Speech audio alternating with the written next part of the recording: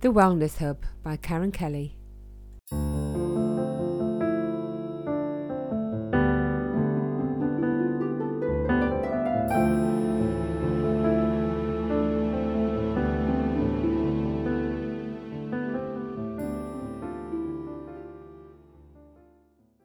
So my guests today are Maggie Sarachek and Abby Greenberg, aka the Anxiety Sisters.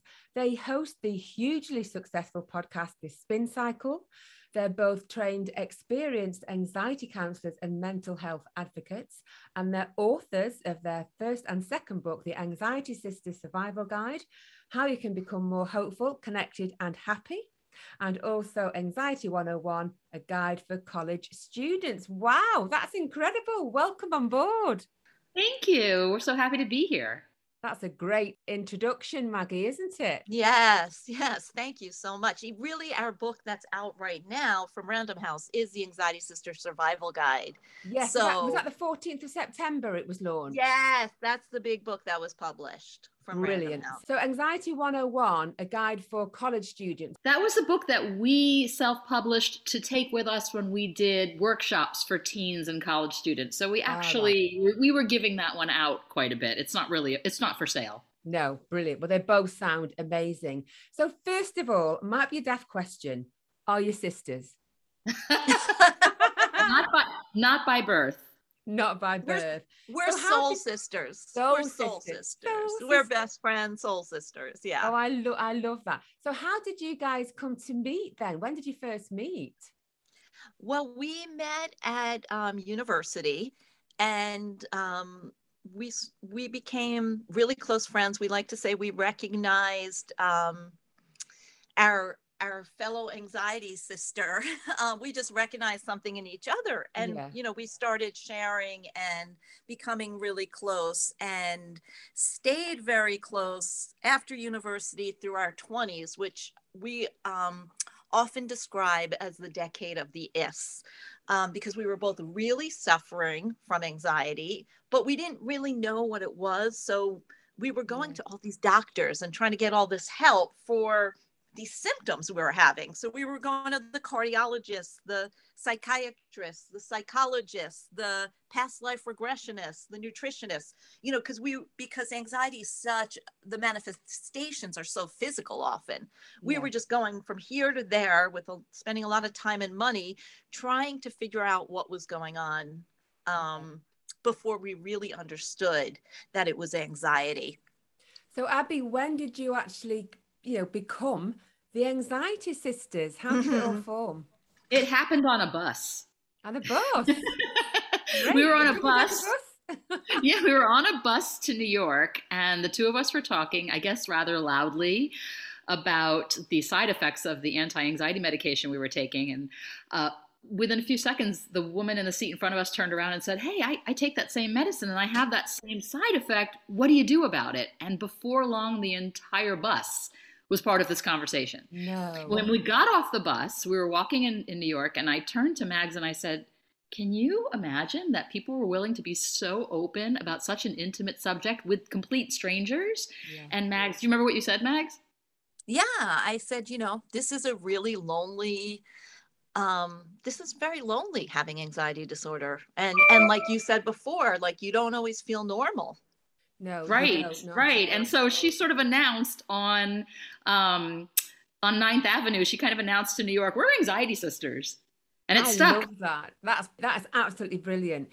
So first of all, I know in your podcasts and previously you've talked about, your symptoms. So how did you kind of not overcome it? You don't really get over it, of course not. But how did you overcome and manage to function with those symptoms? Maybe Abby? Not easily. No, I can imagine. I mean, really, it took us 20 years of honest to goodness, everyday effort to learn how to manage the anxiety. And then we sort of, in that process, started to figure out some really key things that we realized would enable us to live really happily and well, even though we have anxiety. Yeah. Because for most people, you can't get rid of the anxiety. very few people are lucky, and it shows up for a very short period and goes away. And we're very jealous of those people. Yeah, but for us and for most people, it's a condition that you have. And so once we figured out that we couldn't fight it or eliminate it, that helped a lot. But it was 20 years of rough going that both Mags and I suffered from agoraphobia at different points in our struggles, where we had a really hard time leaving our house or going far from our house because of panic attacks. And I've suffered from obsessive compulsive disorder my entire life. And there have been times where the compulsions were so bad I couldn't leave my home. So we really have walked the walk. Yeah, in fact, we tell people we've not only walked the walk, we've huddled, heaved, hurled, palpitated, sweated, and hyperventilated our way through our lives because, we have felt all the symptoms. And how wonderful, though, that you found each other at a young age, at college, university, and you could, support each other. Mm-hmm. So Maggie, might be a daft question. So for people that maybe don't quite know what anxiety is, never suffered it, kind of maybe make the odd flippant remark about it, what exactly is anxiety? Of course, I know, but for our listeners, what is anxiety? That's such a good question. It's a great question. Also, I love the word daft because it's not a daft question, but it's not a word that we use here. So I love that word so much. That's from like my masterpiece theater. So I love daft. I use it all the time. You clearly don't listen to Daft Punk. Yeah, occasionally. No, I meant Mags. Me. No, but it's such an important question. So there's every human being feels anxiety because it's a very protective kind of emotion that we all have. So it's like you're anxious. So, anxiety is what helps us get up in the morning and go to work even when we don't feel like it, because we don't want to lose our job, because we want to eat and take care of our families and everything like that. So that kind of anxiety we all have, and that kind of helps move us forward and propel us forward in the world. The anxiety disorder that we're talking about sort of does the opposite, because what it basically is that we become anxious often in situations that don't merit the anxiety particularly. That. Yeah, definitely. Right?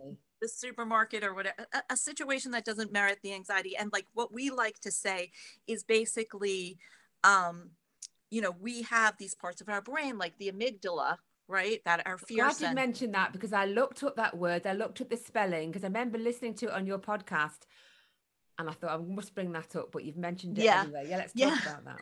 So we have parts of so we have this parts of our brain that basically process fear and tell us when to be afraid, right? And how to react. And so we all, from like sort of an evolutionary perspective, we all have this fight, flight, or freeze instinct. Like when we didn't want to be dinner for a saber-toothed tiger, or be kidnapped by another tribe or whatever, we knew our anxiety just like kicked in, and it was fight, flight, or freeze. But now we those of us with anxiety disorder, we have these wonky amygdalas, and so sometimes we're not in danger or not in necessary danger, but our body thinks it is.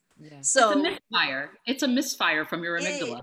It is a misfire from your amygdala. So, that might be like, oh, I'm in the supermarket and my heart starts racing really fast, and I start sweating, and I start having all these kinds of physical sensations, or I get very nauseous or dizzy. And you feel scared of something that you don't know what you're scared of. So you're overwhelmed with a fear, aren't you? Awful. Yes.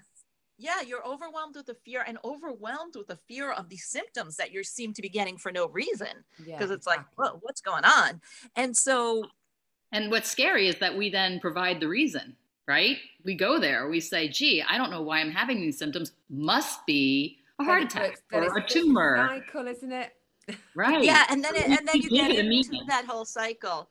And that is, in a sense, the anxiety disorder. When you have an anxiety disorder, it actually, instead of moving you forward, just like regular anxiety can do, it actually kind of keeps you in your tracks. It stops you from moving forward because it's so unpleasant to have that eventually you start avoiding things that you think might bring it on. Might trigger it on, yeah. Yeah, okay. yeah. Yeah, so let's talk about, let's go over to you, Abby. Let's talk about some of these symptoms, because I can relate to some of these symptoms, but there's so many and they're all different, aren't they? You know, between each individual. Obviously, you've got the feeling nervous, restless, tense, paranoid. Paranoia is a big one as well, isn't it? Yes. What are the most common symptoms do you think that people maybe talk to you about or bring up in conversation? Well, before I answer that, which is a wonderful question, I just want to say that anything your body can do, any sound it can make, any fluid it can produce, any weird sensation it can do in response to anxiety.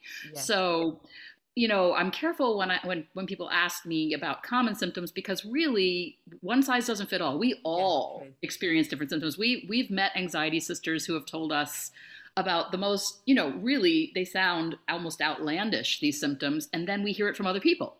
So, but I would say that the classics, right, the ones that you see in the media would be cardiac symptoms, anything you'd find on a Bayer aspirin commercial. Exactly, like your, you know, racing heart, you know, shortness of breath, maybe numbness or tingling in your hands. And clammy, cold hands. Yes, really sweaty, cold, clammy hands, right. Or stomach symptoms are also very classic, such as, right, Max? Yeah. Nausea, diarrhea. I mean, you know, we talk a lot about the anxiety poops. So, you know, for people feeling like they have to constantly, we hear from a lot of people that when they're in a doctor's office, they constantly have to pee. They have to stop and pee like every 5 minutes, right? That's something I can definitely relate to. And then allergy symptoms too. Allergy symptoms like hives, rash, itching.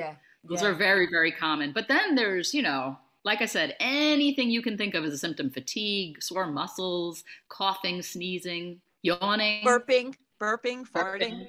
Yeah, wonderful. And they're done that. It's amazing, isn't it? What we put our bodies through, suffering with anxiety. It's really, really debilitating, isn't it?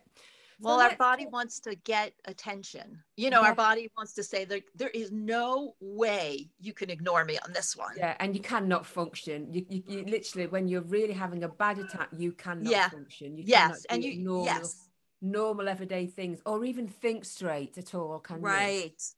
So let's talk about maybe some relief, medication, exercise or therapy. I know on your podcast, which we're going to speak about shortly, the Spin Cycle, that you've talked about, is it SSRIs? And I didn't know what they were, because we call them, are they antidepressants? Yeah. So let's talk about maybe the common medication that you're aware of and that you would advise people maybe discuss with their doctor if they're really suffering. Right. We always like to caveat everything saying we're not doctors, right? And we don't want to give anyone we don't want to be the ones giving them their medical advice. Okay. But however, be a trained practitioner for all medical issues. Yes. Yeah. Right. But however, you know, our stance on medication is that some people really need medication, some don't. And some people need medication to help them start to utilize particularly some of the other ways to cope with anxiety, right? So it's great when someone tells you, get outside, you know, you're so anxious, get outside, take a walk. Even, you know, someone said on our Facebook page the other day, just stop eating sugar. That will, and it's like, well, there are many people who have anxiety who can't eat anything because they're so anxious, or sugar is the only thing they can eat. They can't eat anything else. Yeah. So it's like medication is really useful when you're really, really stuck, and like none of the other things that you can try are working. And there's the daily medications that we take that are like SSRIs or SNRIs, which are like Prozac and Zoloft, and a lot of the names that you know. There's not one that's better for everyone than another. You know, you really need to be with someone who sort of knows how to assess your issues and what would be right for you. Before you carry on with that medication, if you, in the UK, if you were to go and see a doctor about anxiety, they're going to put it on the same par as depression. Now, I've suffered anxiety. I haven't necessarily been depressed. Right. I'm sure the general saying is depression is something that maybe you're dwelling on in the past and anxiety is more the future. Would you agree with that? We look at it more like a slowing down versus a revving up. Okay. Right? Yeah, Anxiety revs you up, right? It puts you in that fight or flight. Whereas depression does what the word depressed means. It slows you down. Yeah. So for some people, that can mean that their depression will keep them dwelling in the past. But we know a lot of anxiety sisters who dwell in the past too. Yeah. So they're so closely related, anxiety and depression. Yeah. In fact, in Europe, they have a mixed anxiety and depression diagnosis, which we don't have in the United States. Our DSM doesn't have that yet, although we think it should, because they go together so often. I'm forgetting the statistic exactly, but do you remember the percentage? 50%. Yeah, it's like if you've hit depression first, particularly, you have like a 50% chance of getting really severe anxiety at some point. And then, if you've hit anxiety first, you have a chance, also have a significantly higher chance of getting depression. So they're really, the two really go hand in hand. And that's why the medications to treat them are generally very similar. This is what I was going to say. Are there separate medications? They hit the same place. Or is it one size fits all? Kind of. Yeah. Okay. Yeah. I mean, yes, they most of them, not all of them, but they hit the similar. Well, the same parts of your brain are acting up, right? It's the same part. The misfires are in the same parts of the brain, even though the results may be different somatically. Yeah. And you've also talked about benzos, which I don't quite know what they are. I looked it up, but you have, is it like Valium, equivalent to Valium, that kind of thing? You call it benzos, thinking, what benzos? What are they talking about? Well, they're benzodiazepines. That's like their actual name, but so we didn't want to say that whole name, so we called them benzos. But they're like Valium or Ativan. Yeah, like that kind of. Yeah. Have you Xanax? Have you ever heard of Rescue Remedy? Yes, Bach's Rescue Remedy. We love it. Yeah, me too. And that's one thing. I've got a drawer full of it, and it's something I always refer to if I'm having a moment.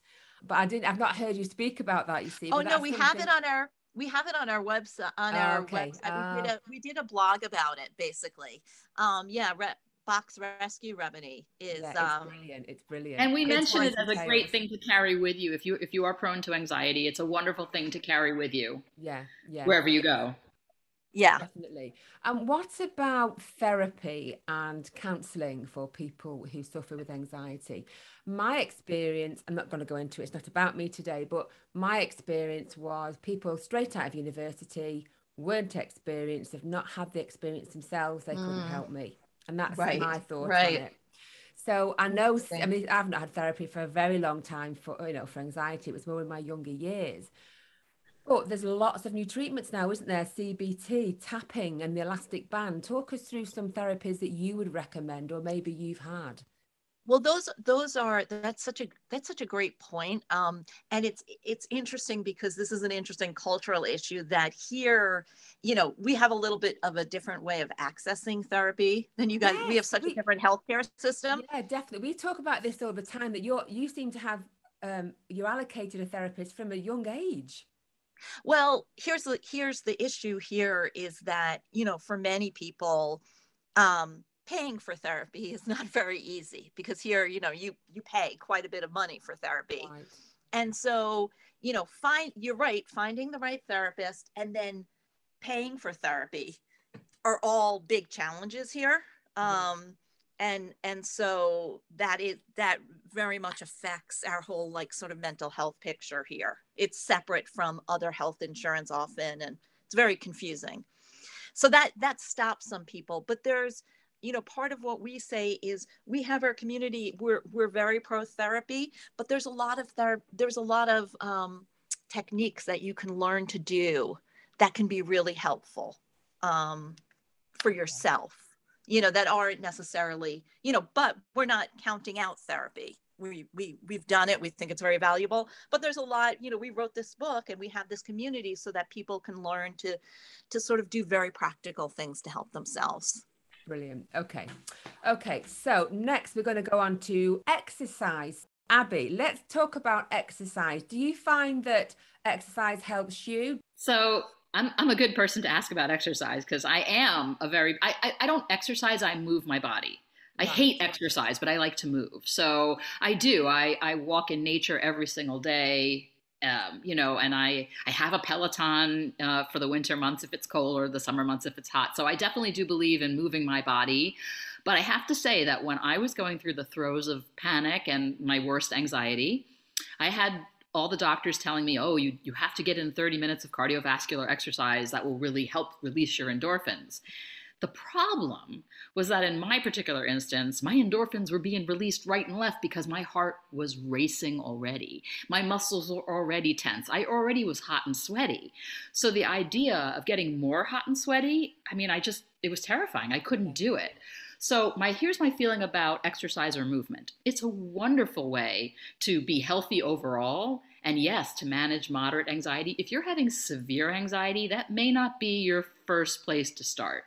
That may be, if you're experiencing severe like panic or phobias, things that really are acute, then there are other things to start with before jumping into exercise because, you're already hot and bothered. And so the exercise may only make it worse and may make you feel even more panicky. With moderate anxiety, sort of a generalized anxiety, it's a wonderful way to manage. And once you get your severe anxiety under control, which is what our book is all about, once you can do that, then yes, exercise movement is fantastic and we do it every day. Yeah, brilliant. Okay. So we're going to go on to some tips now. So while I'm talking to you, Abby, let's talk about if somebody says, I'm having a panic attack, what should I do? What advice would you give them? Panic attack for the first time, maybe. Oh, wow. Yes. So panic attacks, Mags and I always say that we would rather clean the bathroom of a fraternity house, like on a Sunday morning, than have another panic attack. They are horrific. They're so bad. So we do lots of things for panic. Our go-to thing, which helps most people, is what we call TLC, which is talk to yourself, loosen all constraints, cool down. So talk to yourself means that you're going to say out loud very soothing things because the most important voice in your head is your own. So if your brain, your ears hears you say, you're going to be okay. We're okay. We're going to get through this. This will pass. This is like any other emotion. I can handle this, right? If you're saying, then your brain is going to listen to that and it will automatically start to bring down that fight or flight response and bring you more into that rest and digest. So we're really big fans of self-talk. Right. Loosen constraints, simply, take off anything binding you because anxiety makes you feel very bound, very tense, often claustrophobic. So, you're very aware of everything, aren't you? Very aware. Yes.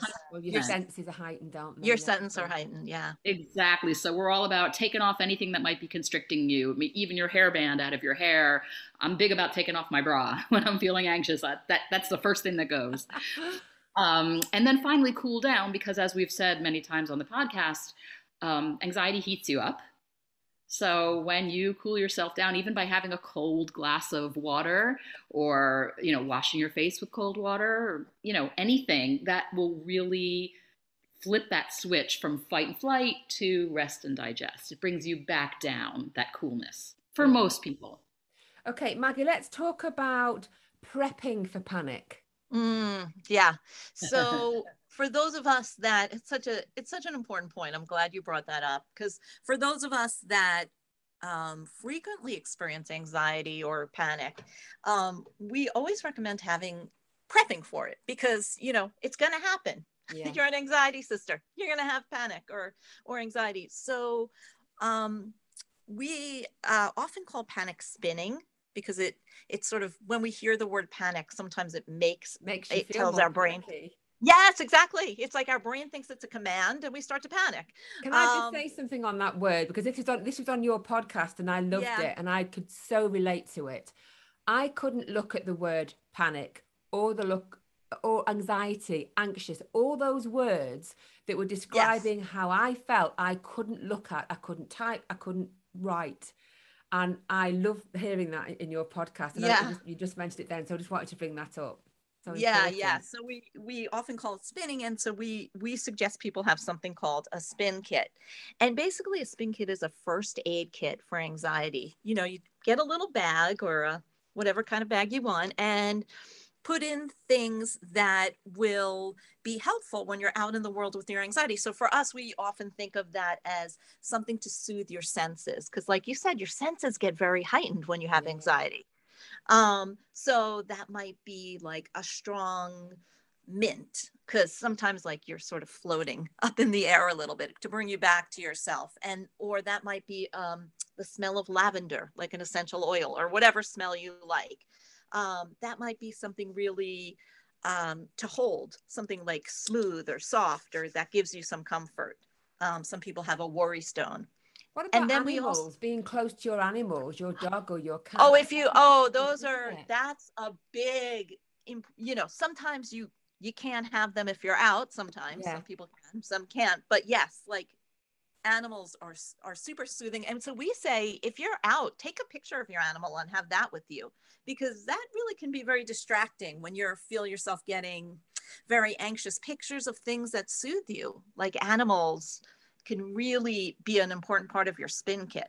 Yeah, definitely. So Abby, what about don't go it alone? This is so important, isn't it? The most important. But you always say healing from anxiety is not a solo project. No.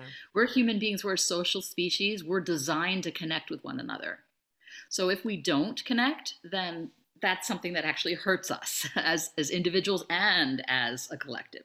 So the reason Mags and I started the Anxiety Sisterhood was because we didn't want anyone to go it alone. No one should feel like they're in this on their own. Anxiety is a human condition. We all feel it on some level.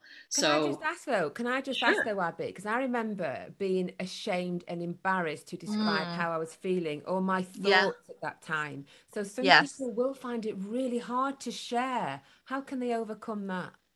Well, first to address what you just mentioned about stigma, we didn't want to let that one get away. You are so right that there is a lot of blame and shame around mental health issues. And so Mags and I, our mission is to do our very best to stamp that out, because you can live really happily with anxiety, but you cannot live happily with blame and shame, right? I mean, that is just soul killing. So, we really are all about a non-judgmental, safe community.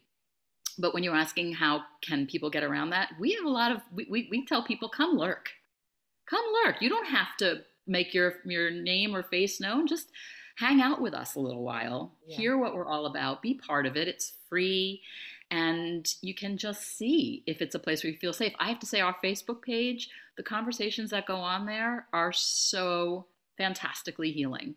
I can't think of a more supportive group, and it's 200,000 people that are in this group, and yet so connected with one another, and they help each other out even though they've never met. So I would say, find a community so that you don't do this alone, because it is so stigmatized and it is so frightening. So find folks to do it with. That's our big thing. People that are going to understand. So the fact that you have got such a high following, what are the most common questions that you do get asked? Maybe Maggie, you can answer that for us.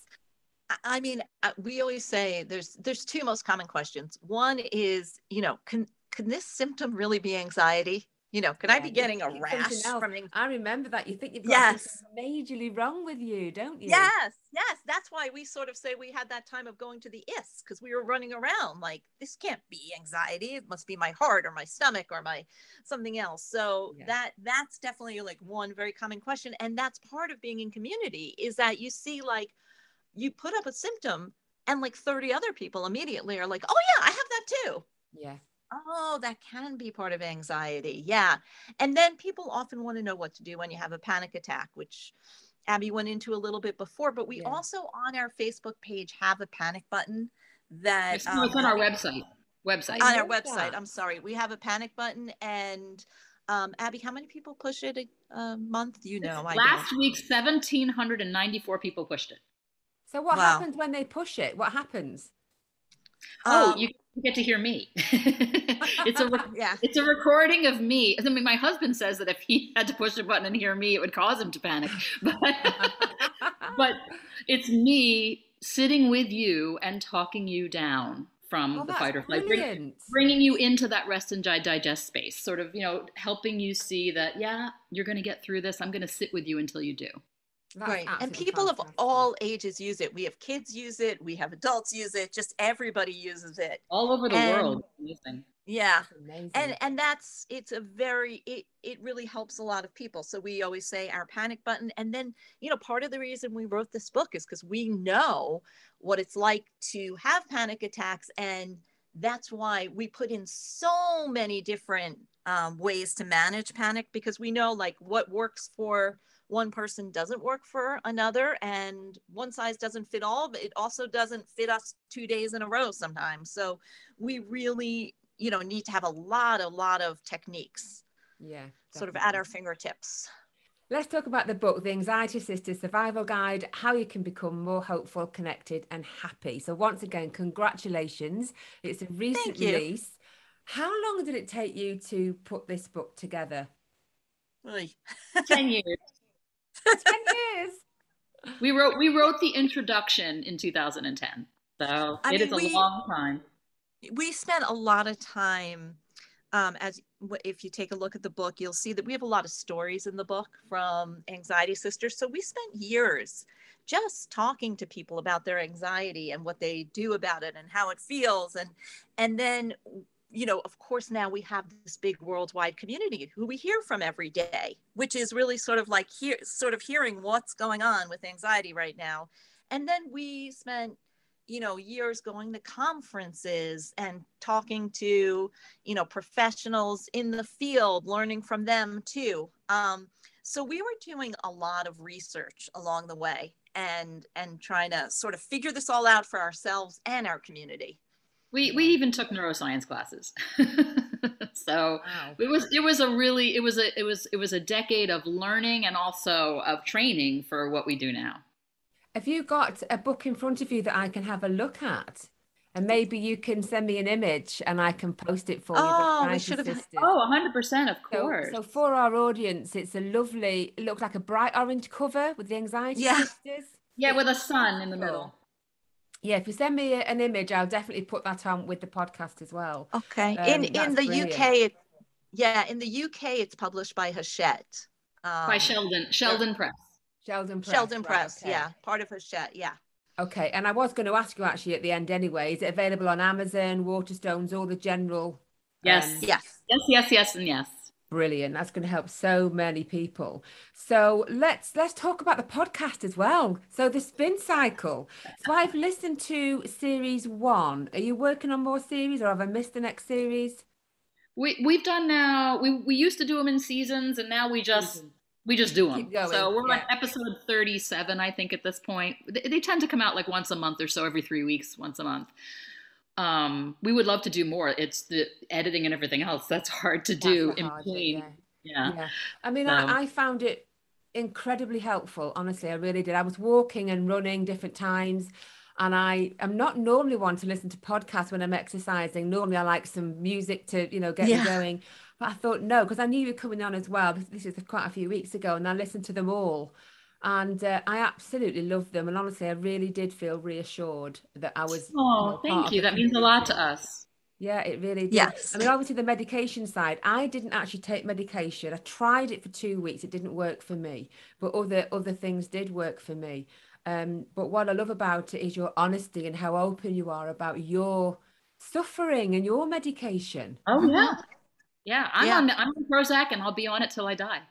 It just, you know what? A daily, what's it called again? Bonzo, was it? Not Bonzo. What is it? What's it called? A benzo. I don't anymore. I don't anymore, but I did for 10 years. I took a benzo every morning, for my panic. And now I found that I'm doing fine with the Prozac. However, if I started to get that panic again, I would pick up that benzo. I mean, I feel that there is no shame in taking any medication for any condition, right? We wouldn't shame someone if they had diabetes and had to have insulin.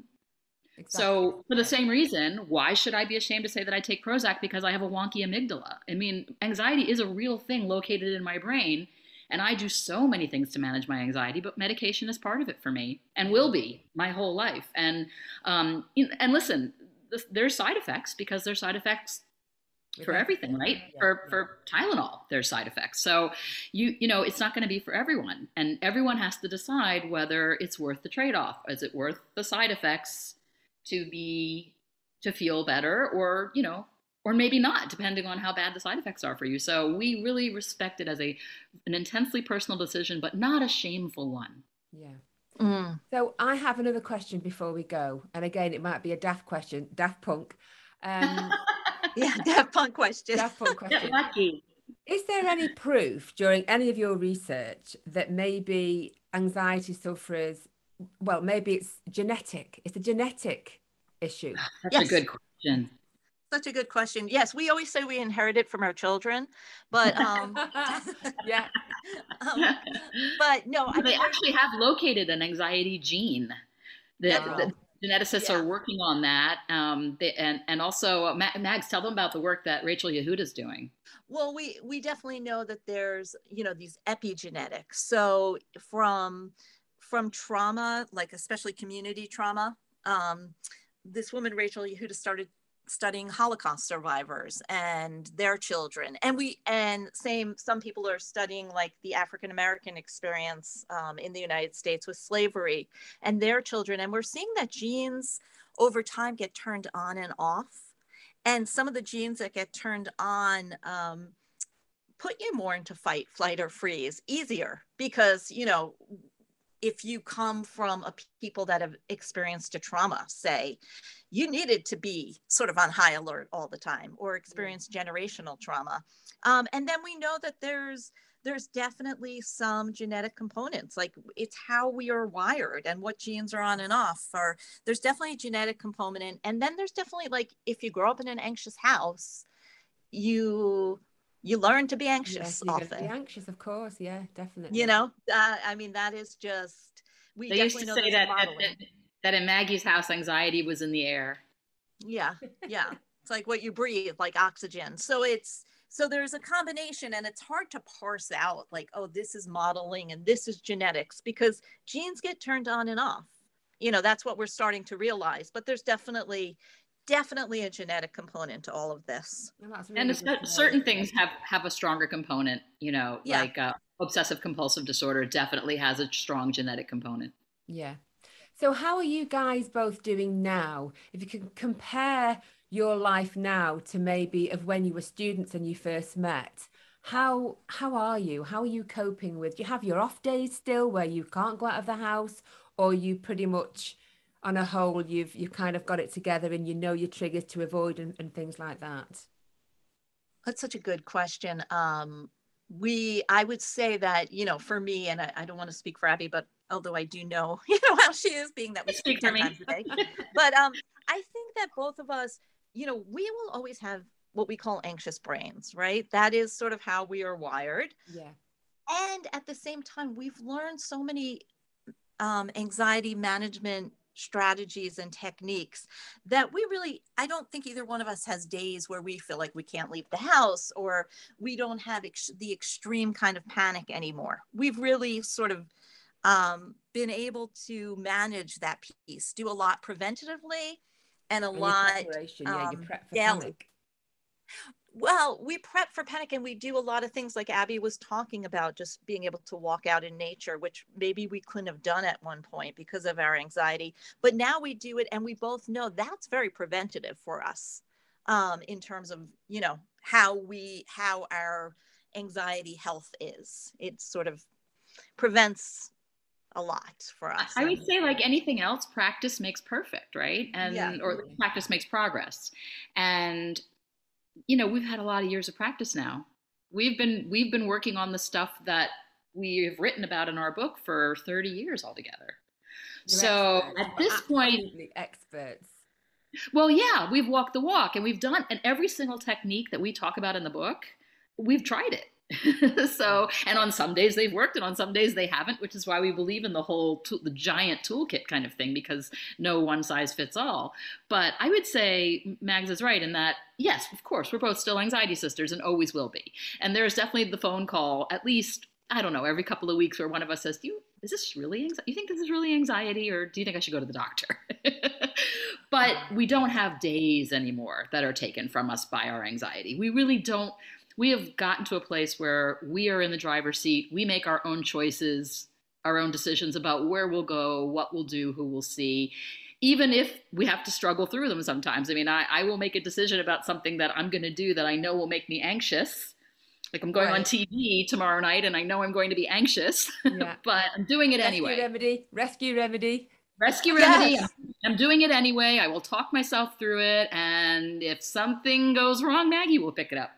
Yeah. So. I mean, that's what we try to say, is that as long as you're in a place where your anxiety doesn't make the decisions for you about where you go, what you do, who you see, having the anxiety is just part of being human, but it's like not letting it make your decisions is really where we want to help people get to. Yeah. We tell people, if you notice your anxiety there first thing in the morning, here's what you say. You're here, fine, but you're not driving. Yeah. Be totally in control. I love that. Oh, ladies, Abs and Mags, it's been so gorgeous meeting you and talking to you today, especially that I had a picture of you and listening to the podcast. It's so nice to meet you in person. But for our listeners, how can they join the Facebook group? What's it called, and how can they jump on board? You can jump on board, just Anxiety Sisters. Go on Facebook, look up the Anxiety Sisters. You can go on our website, which is anxietysisters.com. Our Instagram is Anxiety Sisters. Every place. The only thing that's the Anxiety Sisters, Max. The Anxiety Sisters. Yeah, but you can look up Anxiety Sisters. You'll find it. Not unless you put a V there. Oh, really? Yeah, because there's another Anxiety Sisters, these two sisters who call themselves Anxiety Sisters. Oh, I didn't know that. Oh, I didn't know that. And then I'd love to meet them. They're very nice. The one thing to remember is our podcast is the Spin Cycle with the Anxiety Sisters. We would love to see you guys, come and join us in any way you feel comfortable. Definitely. Yes, our groups are free. They're always free and open to everyone of any gender with any amount of anxiety. I will post the link and everything when I put the podcast out. Everything's there so people can join. Once again, all the best with your books as well. I hope they do. Thank you. They're going to help so many people. And I wish you all the best with your podcasts and everything else that comes along from the Anxiety Sisters. You.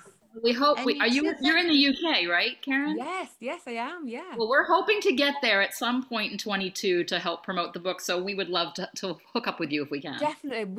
I would love to. Definitely. Oh, that'd be fantastic. So I wish you all the best with that. And I look forward to catching up with you in the UK. Thank you. Yes, absolutely. Okay. Bye, Karen. Cheers. You've been listening to The Wellness Hub, part of the Appetite for Life series by Karen Kelly, sponsored by Everything Genetic Limited. If you'd like to be a guest on this show or interested in any sponsorship packages, you can send me an email, letstalk@karenkellypodcasts.co.uk, or visit my website www.karenkellypodcasts.co.uk.